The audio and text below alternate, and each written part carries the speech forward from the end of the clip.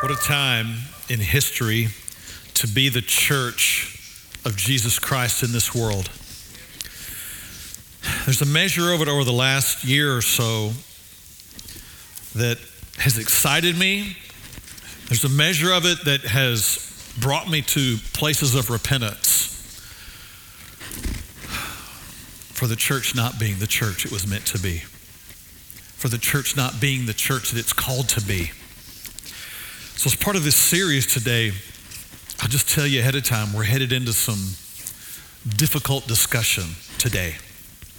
Sorry guys, it's on Father's Day, but I'm not sorry because you're a man, you can take this, right? We all can, and we need it. So just a heads up. So part of our Pursuit series, one of the things that we've done to make it experiential is we've done a treasure hunt every week and hidden a treasure in some of the different cities around the area, and many of you participated in that. There's been 20 plus each week that have gone out and did the work and found the treasure and found the QR code and entered your name, and the drawing will be next Sunday morning.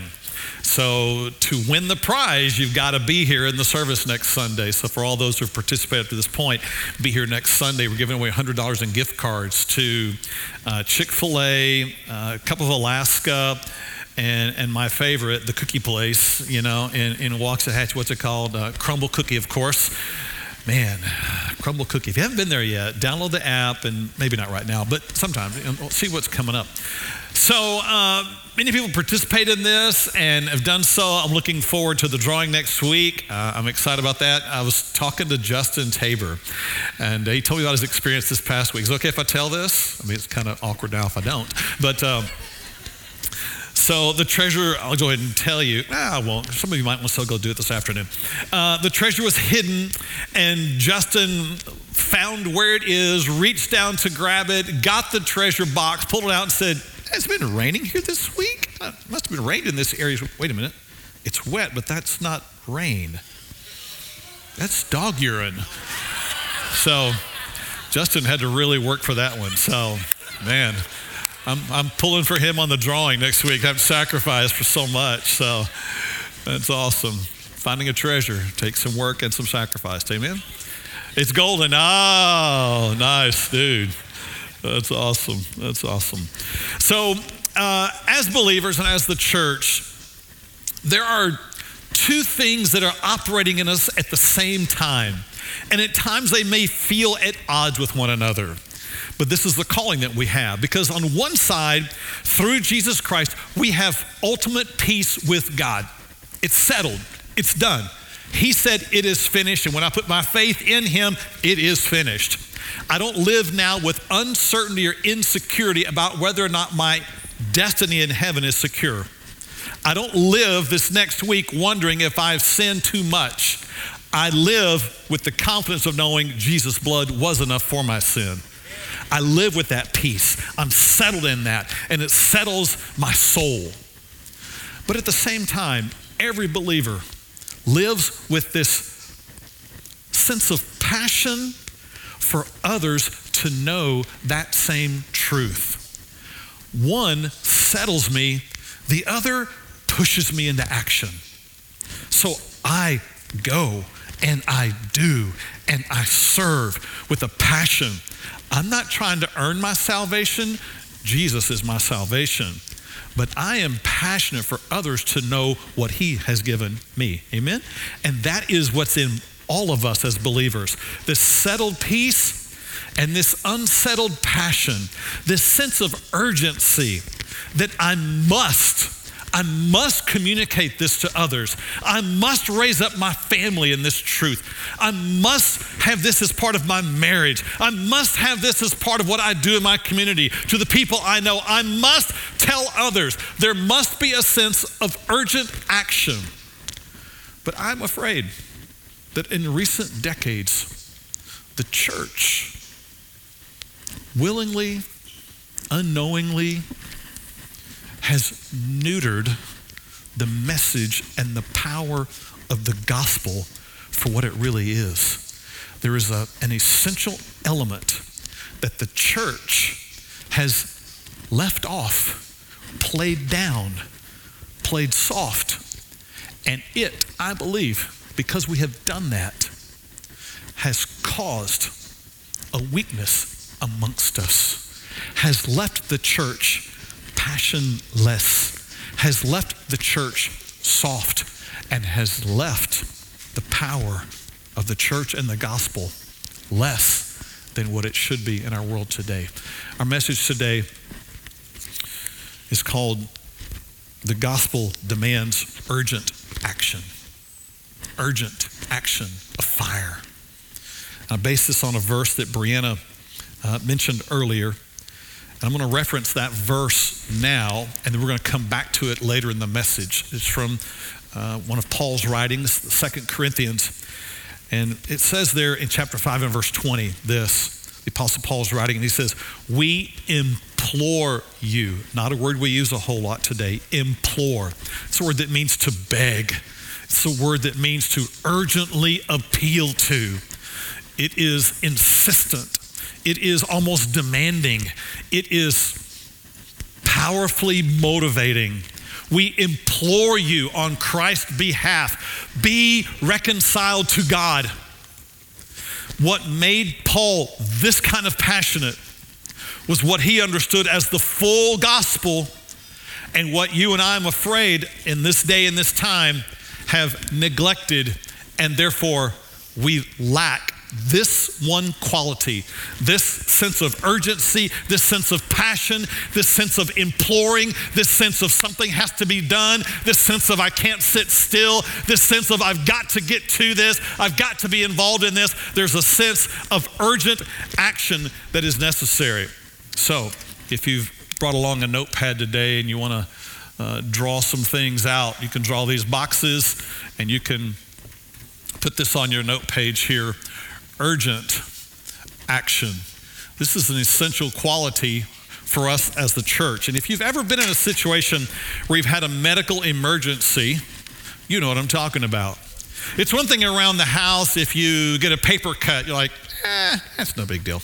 And you just kind of brush it off and go on.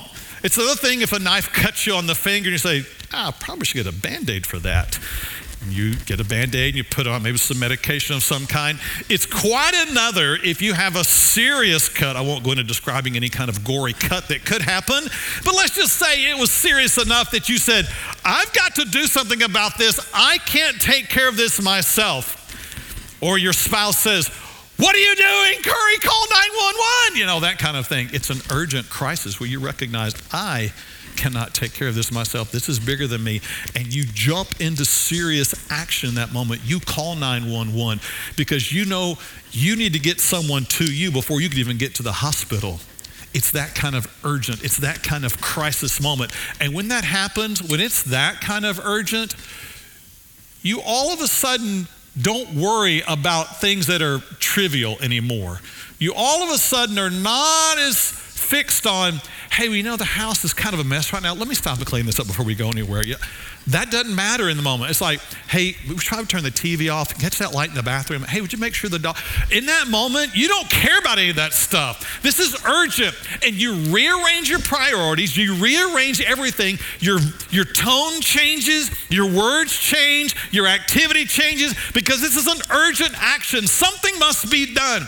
And this is what you and I ought to have welling up within us.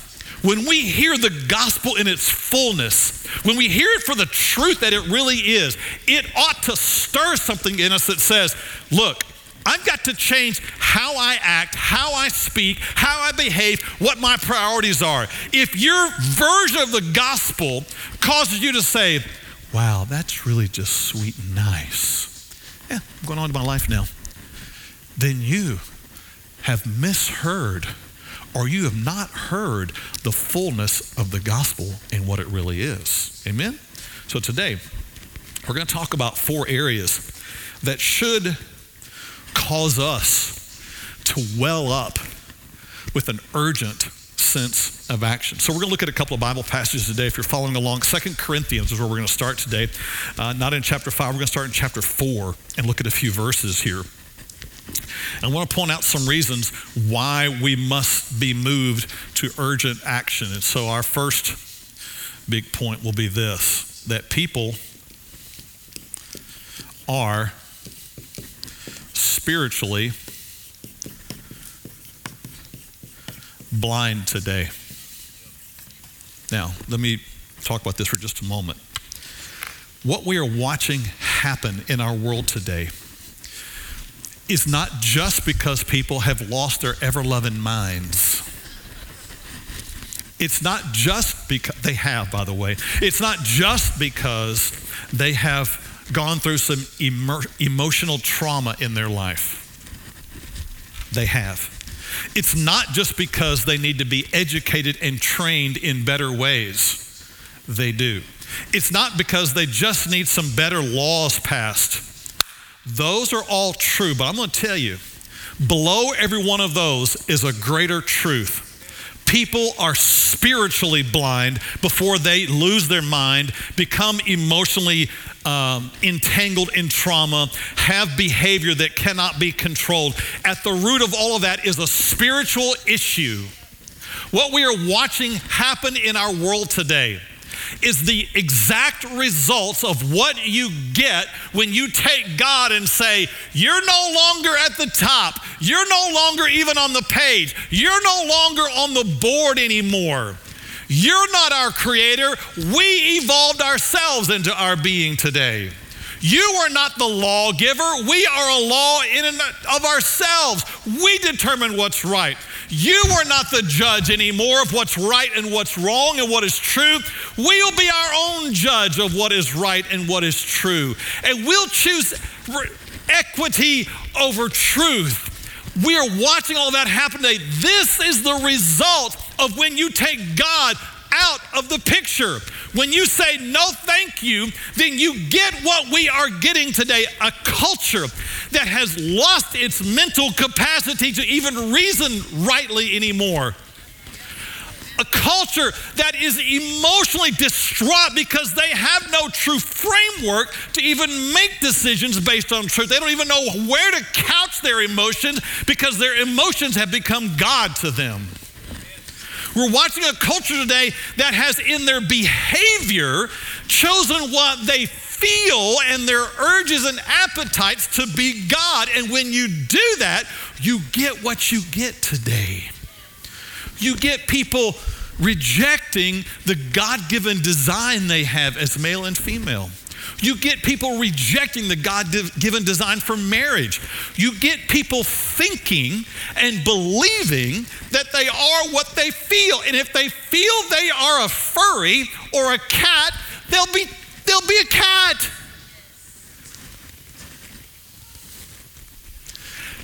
There are even people today, not just transgender people. There is now another group of people who are trans-disabled. Look it up. It's real. There are people who identify as disabled, though they are not.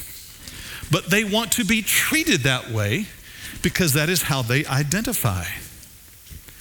And the expectation upon everyone else is that we respect their new identity that they have chosen.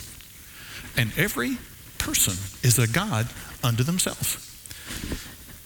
That results in some mental issues, some emotional issues, some behavioral issues, but I'm going to tell you, first and foremost, that is a spiritual issue.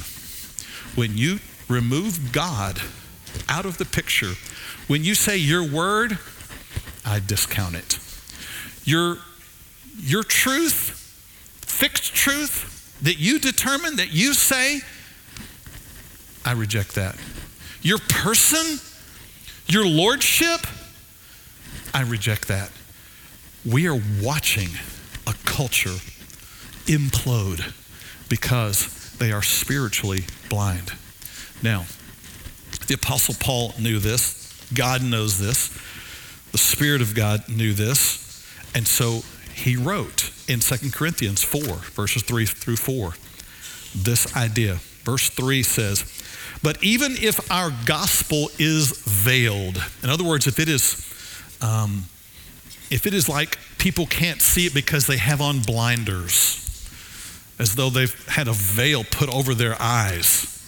If it's veiled to those who are perishing, that are dying. Verse 4 says, whose minds the God of this age has blinded.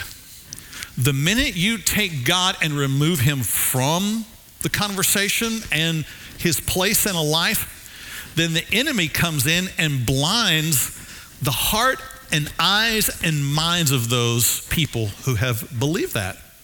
They do not believe. And when you choose to reject the reality of Jesus Christ, you enter into mental, emotional, and behavioral blindness. And no amount of seeing a worldly counselor, no amount of medicine, no amount of therapy will fix that unless Jesus is at the foundation of it. And so the issue today is a spiritual one. It's a spiritual blindness. Paul goes on in this verse and he says, unless the light of the gospel of the glory of Christ, who is the image of God, should shine on them. The enemy has blinded them. They can't see. They don't see like you and I see. They don't see truth and weigh against it and say, I wonder, I probably should adjust my life to who Jesus says I am and who he is. They don't think that way. They've removed him off of the discussion, and so they're making choices completely on that. And it's kind of hard to think that way. That's why you look at what's going on in the world today and you think, what is happening? And you say things like, I say this, that doesn't even make sense. That doesn't even make logical sense. They're not operating at the same logical platform that you and I are. We operate with a fixed truth from a God who is just and a God who is good. And we operate off of that system, that belief system. They do not.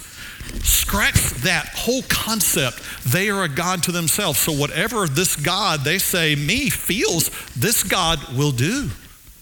And because I'm God, I expect everybody to bow down to me, and what I say is right and good. Paul says there's a blindness there. He goes on, and he says this. That's all I put. There was more I wanted to show you, but we'll do that next time. Let me say this, though. This idea of people being spiritually blind, you know what the answer to this is? The gospel. The only way people can get unhooked from their behavioral issues, mental issues, and emotional issues is the light of the gospel, as Paul said in that verse. Let's go back to that verse. Lest the light of the gospel should shine on them. That's the only thing that sets people free. When you have a framework, though, however, that puts you as God, you get what you get today. But who in the world holds the gospel out for others? The church. It is our responsibility. It is us who have been given this call and this charge. And you say, well, aren't there other good people out there and ministries out there that can do the same thing? Maybe. But when I read scripture, there's one that is given that call and that charge, and it is the church of Jesus Christ. This is one of those things I think in recent decades has happened. And call it a pendulum swing, call it whatever you want, a response to things that have happened in the church in the past. Whatever you want to call it that, but the need is for us to come back to center, because we've said things like, well, the church isn't here, the church is who we are out there. The church is not a building, the church is who we are, which is true. But I think what we have neglected is the church when the church is gathered. When I go out there, I may do some of the things that the church is called to do, but if I am alone, I am not the church. I'm a believer. I'm a member of the body of the church, right? But the body is the body when the body is gathered. And there's power in us gathering. It was detrimental to go through a season when the body could not gather. It was essential for the body to gather. So we hold the power to make a difference here in our world today, but that means we've got to accept this responsibility that there is a blindness that happens in people and is happening in people today. They are spiritually blind, and the answer is the gospel. They need to know that let me get to point 2, because this is essential, and this may be even the greater corrective. The reason there must be urgent action is the day of God's wrath is coming. This is one of those uncomfortable truths that has not been talked about a whole lot in the church. This is one of those that the church in recent years and decades has gone soft on, because if you talk about wrath and judgment and hell, people might not come to your church. People might be put off by such teaching. And so what's happened is a wave of teaching has swept through the church in recent decades that's pretty soft, really. It's, hey, God loves you. You're so special. God accepts you just where you are. Just come in and we'll love you and we'll accept you. And there's a way to heaven, and we're all going to get there one day. Let's just hug it out. That's been the gospel version in recent decades. And what has been neglected is a teaching that affirms and confirms that there is a day of wrath coming. The Bible is clear on this. The Bible explains this. The whole concept of salvation and saved is based on this. I recognize I am saved from my sin. I recognize I am saved out of the world. But saved is not just a title. Saved is not just a religious thing. Saved has meaning to it. Salvation has a point to it. You were saved from something. And that something is the wrath of God against sin. The Bible says things like 1 Thessalonians 1:10 about Jesus who delivers us from the wrath to come. The Bible says things like Romans 5:9, having been justified by his blood, we shall be saved from wrath through him. That means there is still yet to come a day, a time of great judgment and wrath. The Bible says things like John 3:18, 2 verses later than John 3:16, where Jesus said, he who believes in him is not condemned, but he who does not believe is condemned already because he has not believed in the name of the only begotten Son of God. There is a day of wrath to come. God does not just look at sin and say, I just feel so sorry for those people. It'll be all right. God is not soft on sin. God does not just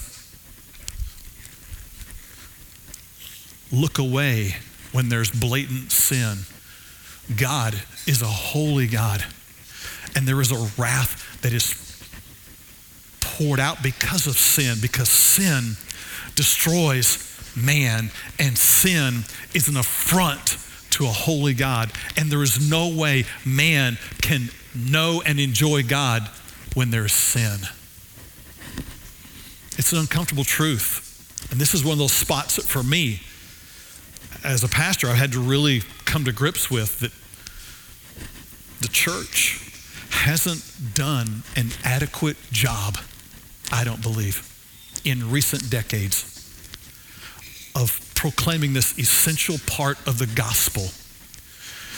You can't just tell people, God loves you, you're special, come to him, come on, let's all get together. That doesn't sound any different than the agenda of the world today. Come on, let's all come together, you're loved and accepted for as you are. Look here, if God could accept you as you are, Jesus would not have gone to the cross. God does not accept you as you are. He welcomes you as you are, but he is bent on transforming who you are and changing who you are to free you from who you are so that you might know the reality of who he is. Amen? Amen. There is grace, there is mercy, there is a welcoming for who you are, but you were not meant to stay who you are. There's a judgment coming. There's a judgment that's already falling. People ask the question, is America going to face judgment? We're already facing the judgment. It's happening right now. There's a judgment upon our nation for justifying and legalizing the murder of babies. There's a judgment on our land today for legalizing and justifying gross sexual immorality. There is judgment on our land today for legalizing and justifying corruption in government. There is judgment in our land today for legalizing and justifying education that is godless. There is judgment on our land today for legalizing and justifying corruption in the business industry. There is judgment on our land today for legalizing and justifying excessive alcohol and drug consumption. The judgment is already falling. The judgment comes in the form of rising crime, rising mental and emotional health issues, a rising number of suicides, unexplained weather phenomena, unexplained and seemingly untreatable health issues, unexplained agricultural problems happening in our world today. These are not freaks, these are not random, these are all intentional and part of God's design upon a nation that rejects him and says, no thank you, God. Judgment is already falling. But I would say this, you think this is bad? There's another day coming that would make this seem like a walk in the park, because God is not soft on sin. Let's look at what Romans chapter 2, verse 5 through 9 says. The Apostle Paul again is writing to a different group this time, and he's talking about what happens upon a land and a people who have rejected him. And he says, but in accordance with your hardness and your impenitent heart, your heart that refuses to repent and change and acknowledge truth. He says, you are treasuring up for yourself wrath in the day of wrath and revelation of the righteous judgment of God. He says, you understand what I'm talking about, saving up money. You understand interest rates. He says, those who reject the ways of God, you are storing up some things as well. There's an interest rate accruing as well. And you're not going to like the payoff for this one, because this is the righteous revelation of the judgment of God. And he will not play social equity. He will not look at you and say, oh, brownie points for participation. He's not going to give you a trophy just because you were part of the deal. He's not going to look at your situation and say, oh, well, you had it harder than anybody else. I'll be less difficult with you, or less just, or less truthful. No, God's truth stands. It's immovable, it's unchangeable, and it is one, and all will be judged by his righteousness. Paul goes on and he says, he will render to each one according to his deeds. You pay for what you did. You don't pay based on your socioeconomic situation, the nation you grew up in, or your race. He goes on and he describes it. He says, there's eternal life to those who by patient continuance in doing good seek for glory, honor, and immortality. If you put your faith in Jesus and you're trusting in him alone, there's peace. You don't have to fear a day of judgment coming. There's a day which you'll stand before God, but Jesus will not be handing out judgment upon his church. Jesus will be handing out reward upon his church, blessing upon his church. But he says, to those who are self-seeking and do not obey the truth, but obey unrighteousness, there will be indignation and wrath, tribulation and anguish on every soul of man who does evil, for there is no partiality with God. He is holy. He is just. And there'll be a day of reckoning for those who trust in Jesus. There is nothing to fear. There's only the reward of knowing we'll be with him. But for those who do not, for those who've pushed away and rejected and denied the reality of God in their life, there's coming a time of judgment. The Bible says it's appointed to men to die once, and then the judgment. There's coming a day of having to face the reality of righteousness and truth. And this is what should drive us as the church to some action. If you don't believe this is going to happen, it would make you less urgent. Oh, the cut's not that bad. I mean, it's just, give me a Band-Aid, it'll be fine. Everybody's going to work out in the end, so yeah, okay. And there's lots of ways to God, some would say. No, there's one way, through Jesus Christ. It's an uncomfortable truth. It's an uncomfortable awkwardness with what's happening in our culture today. There is a day of wrath coming, and for those who do not know the Lord, they will face his indignation. They will face the fiery wrath of a holy and just God. And for that reason, we should be moved to urgent action. It's for that reason that the Apostle Paul would say, I implore you, I beg you, I am praying for you, I am desperate for you to believe. But there's a third reason that Paul described in the passage we've looked at and the one that Brianna read earlier. A third reason that we should be moved to urgent action. God is pleading through us. It's quite a humbling thing to know that God has chosen us, you, me, to be the voice of truth in the culture, but to also carry his spirit of truth within us. To have within us a sense of passion and urgency. Paul will say in this passage, it's as though God were pleading through us. And that he would choose us, flesh and blood, sinners, redeemed, and now be the spirit and the passion of the heart of God himself. Look at this passage from 2 Corinthians 5, 17 through 21. Paul starts, says, therefore, if anyone is in Christ, he is a new creation. Old things have passed away. Behold, all things become new, or have become new. Verse 18, he says, now all things are of God, who has reconciled us to himself through Jesus Christ and has given us the ministry of reconciliation. Sometimes people ask, well, I just don't know what my ministry is. I don't know what I'm supposed to be doing. I don't know what I'm called to do.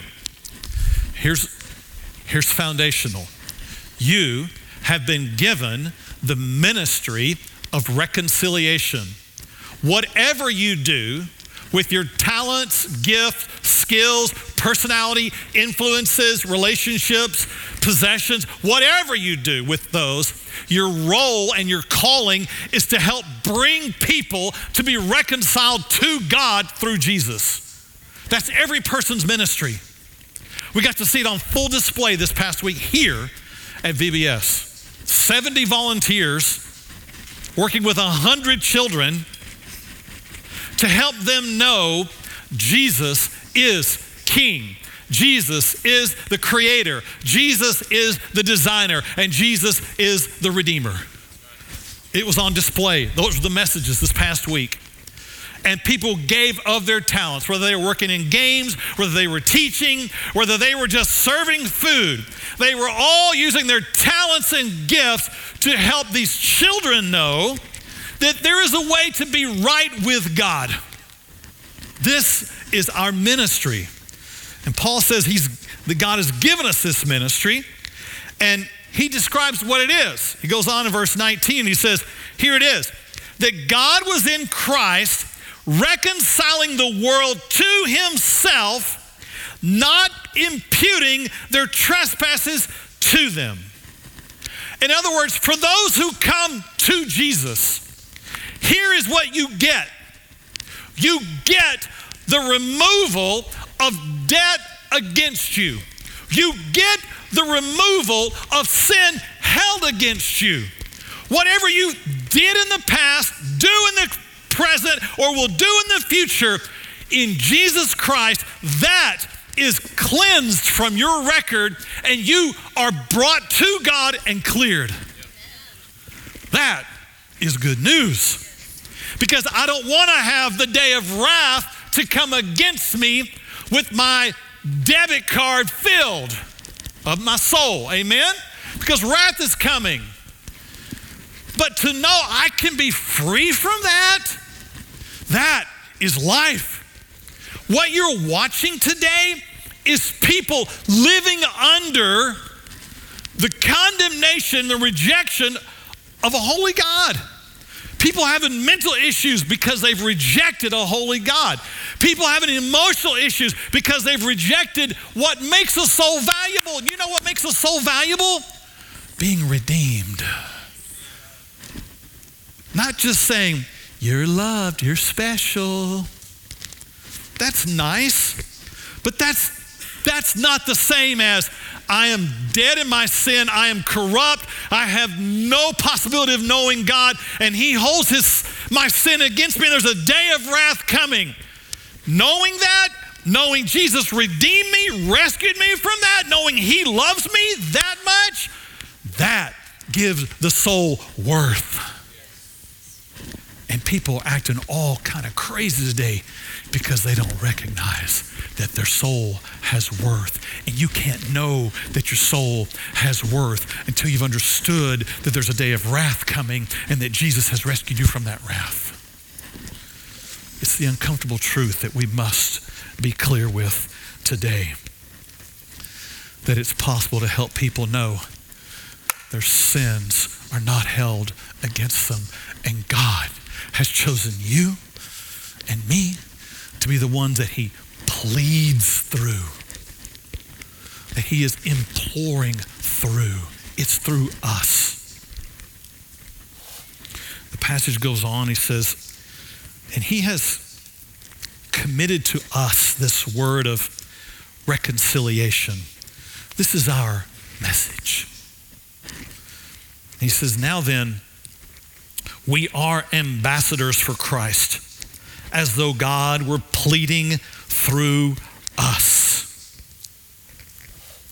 We implore you on Christ's behalf, be reconciled to God.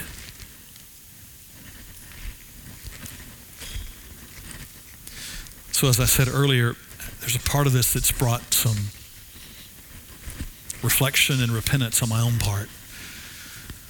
God, what have we done as the church in not fully giving the message of the gospel? And I thought, God, forgive us for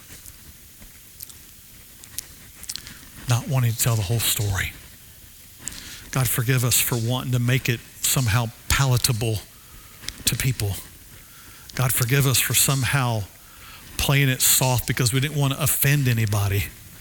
God, forgive us because we thought being nice and having church growth was more important than speaking the truth and having kingdom growth and life change. So it's been my personal transformation, and my commitment to you is we always speak the truth here at Vertical, but this will become a part of the essential truth. Hell is real. Judgment is real. There is a day of wrath coming. There is a Savior who came to free you from that day of wrath. Be reconciled to God. Make things right because he has on your behalf. I bring it to our last point today.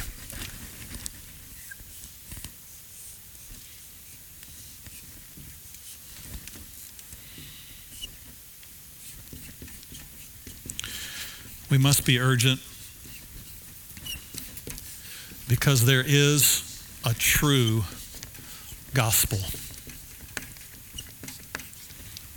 Sorry, my red pen's fading. There's a true gospel.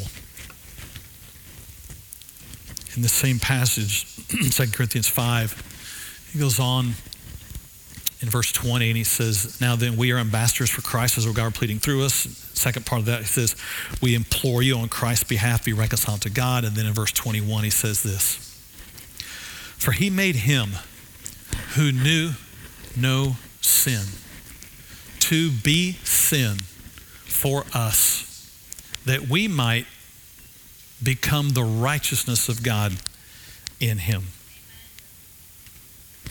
It's a false gospel today that says God accepts you as you are. It's a soft gospel that doesn't call out sin. It's a soft gospel that is more focused on accommodating than being accountable. It's a soft gospel that won't tell about a wrath to come. It's a soft gospel that won't tell about the reality of hell. It's a soft gospel that won't teach about the necessity of repentance. That kind of gospel makes people passionless, lifeless, and more concerned with just being religious and doing church than actually being the church in our day. So this has been my challenge, and I'm driven by this verse. Jesus, the sinless Son of God, came to earth, humbled himself, yielded all of his rights to be respected, admired, obeyed, and worshiped, so that he would become a servant to us, and then on the cross would take our sin. In that moment, in the darkness of the cross, the Bible says that God bruised his Son, poured out his wrath on him. He was judged as though he were all of us in all of our sin. He suffered, not just with nails and a crown and the humiliation of the cross, but the absolute darkness of God placing sin upon him, and Jesus sensing the weight of all of that thinking his father had turned away, of thinking there was no escape, of thinking that the voices of the enemy and the evil one barking out at him were all true. Jesus bore it in that moment. And that reality should ignite you and I to a different level of passion. Because for any person who does not come to follow Jesus as Lord, that same judgment awaits them. There's escape for all who will come to Jesus. He took it so you would not have to. But there is a world today who will face that wrath and that judgment.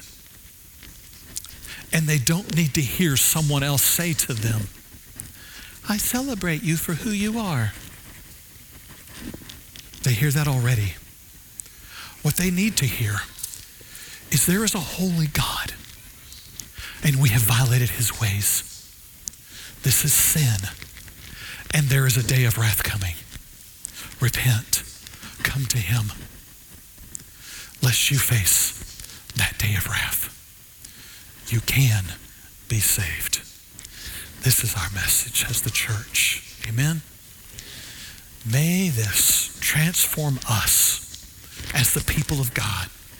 Maybe it will ignite within us a greater passion for gathering, a greater passion for giving, a greater passion for serving, a greater passion for raising your family up, a greater passion for those you know and love to share the gospel with them that they might be saved. Would you bow your heads with me? Father, today I have an unusual mix within me of the complete peace I have with you because of Jesus, because of the gospel, because of the forgiveness of my sin, because I know my eternity is fixed and secure, and I'll spend eternity with you enjoying your inheritance and your riches and peace.